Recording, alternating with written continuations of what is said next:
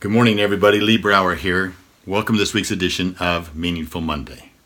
I am grateful to be here, and I am glad to be here. Show you something.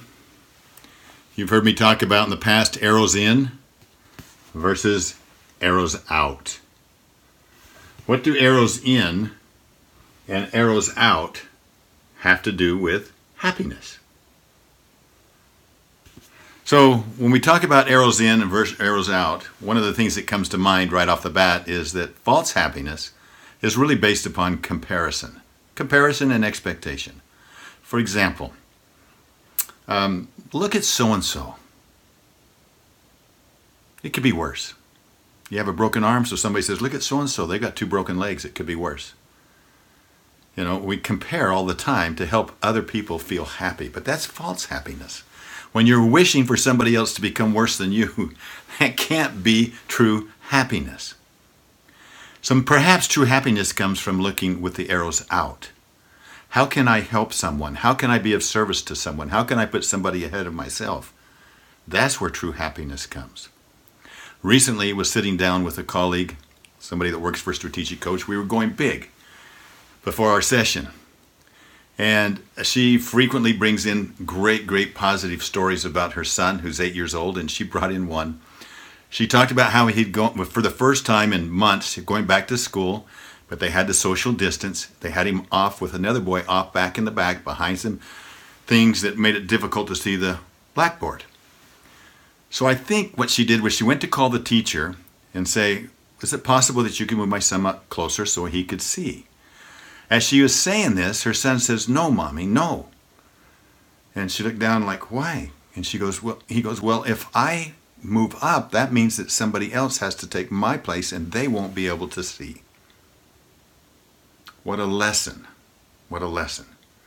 Now it turns out the teacher responded by saying, I put your son there because he is one of the smartest kids in the class, and I felt like if anybody could see it and get along with it, he could. Now, but look at the moment and look at, she shared it with us, which motivates us to start looking at outward rather than inward. How can we become better leaders that look outward, not just inward, not just what's happening to us? And do you know what this is going to mean to me? Do you know what this is going to happen to me? Or I'll be happy when, or I'll be happy if. But if we move to that outward mindset, to where our arrows are truly pointing out towards others, that's where true happiness comes in. Her whole story brought back a great memory that we have of our son, Nick. At a time when he was going through particularly the toughest time. And in that time he was getting radiation and he had chemo, but the radiation had scarred the inside of his throat so bad and up into here that they put him on feeding tubes. But yet when you're on feeding tube, the stomach was empty and the acid boiled up and it would come up and it would start irritating those open wounds in his throat, and it was painful. Extremely painful.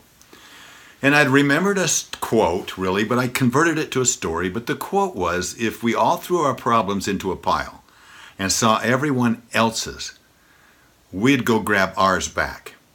But I made this story up. Imagine a genie comes down and all of us got to throw our problems into a pile. And as the story goes on, Nick, we were allowed to go back and pick whatever problems we want. And everybody went in, and when they saw everybody else's, they picked their own problems and took them back. We were sitting, I still remember where we were sitting. We're sitting around the dining room table, just the 3 of us, Lori, myself, Nick. And he says quietly, I wouldn't take mine back. Now, we understood in that moment. We totally could understand, but we were at a loss for words. So it was just quiet and emotional. And he said, as he thought about it and he pondered about it, he said, unless it means that somebody else had to take mine, and then I would take mine back. In both of these examples, the arrows were pointing out. How can we, as leaders, I truly believe that our youth that are coming up today can see the arrows pointing out better than we can. I truly believe that this is a royal generation that's rising up for us. But ask yourself this question today: how can I point my arrows out this week? Have a meaningful week. I look forward to talking to you next week. Bye-bye.